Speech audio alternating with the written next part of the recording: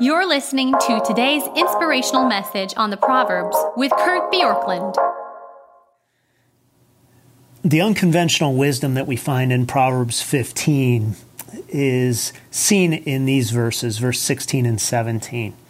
Better is a little with the fear of the Lord than great treasure and trouble with it. Better is a dinner of herbs where love is than a fattened ox and hatred with it. And these little better statements go against conventional wisdom because conventional wisdom says more is always better. Better is a great meal. Better is more treasure, even if it means more trouble. One commentator, Murphy, said, "The spirit the meal is shared in is far more important than the kind of food that is eaten." And what is being said here is that you may think that what I need more than anything is better and more material stuff, but what we actually want is to have less and less trouble and to have love. Verse 18, a hot-tempered man stirs up strife, but he who's slow to anger quiets contention. So a hot temper may make us feel like we get what it is that we want, but when we are touchy and easily angered, what we end up with is strife. Verse 19, the way of the sluggard is like a hedge of thorns, but the path of the upright is a level highway.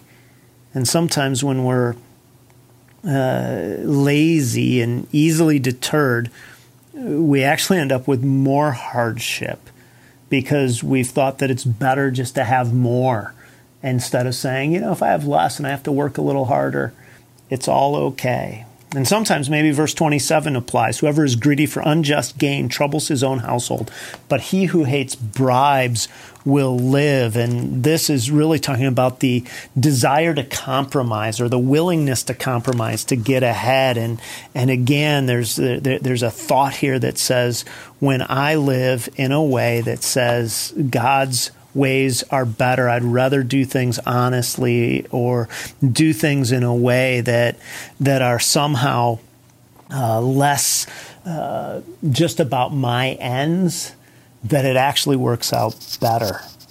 When it says the one who hates bribes is the one who will live, it's really talking about refusing to compromise our integrity.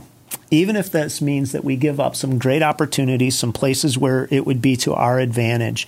And the greedy person is always saying that the ends justify the means, rather than saying that the process matters. And so what is unconventional here is saying it's better sometimes to have less, even if it means that I go without or something in order to experience love in relationships or that I've been true to God, than if I simply try to move ahead with the different things that I'm doing. Now, this is something that, like many of the Proverbs, is easier to say than it is to do, because in our culture, what we believe is that more money creates financial independence, and financial independence creates options, and options bring us the better life.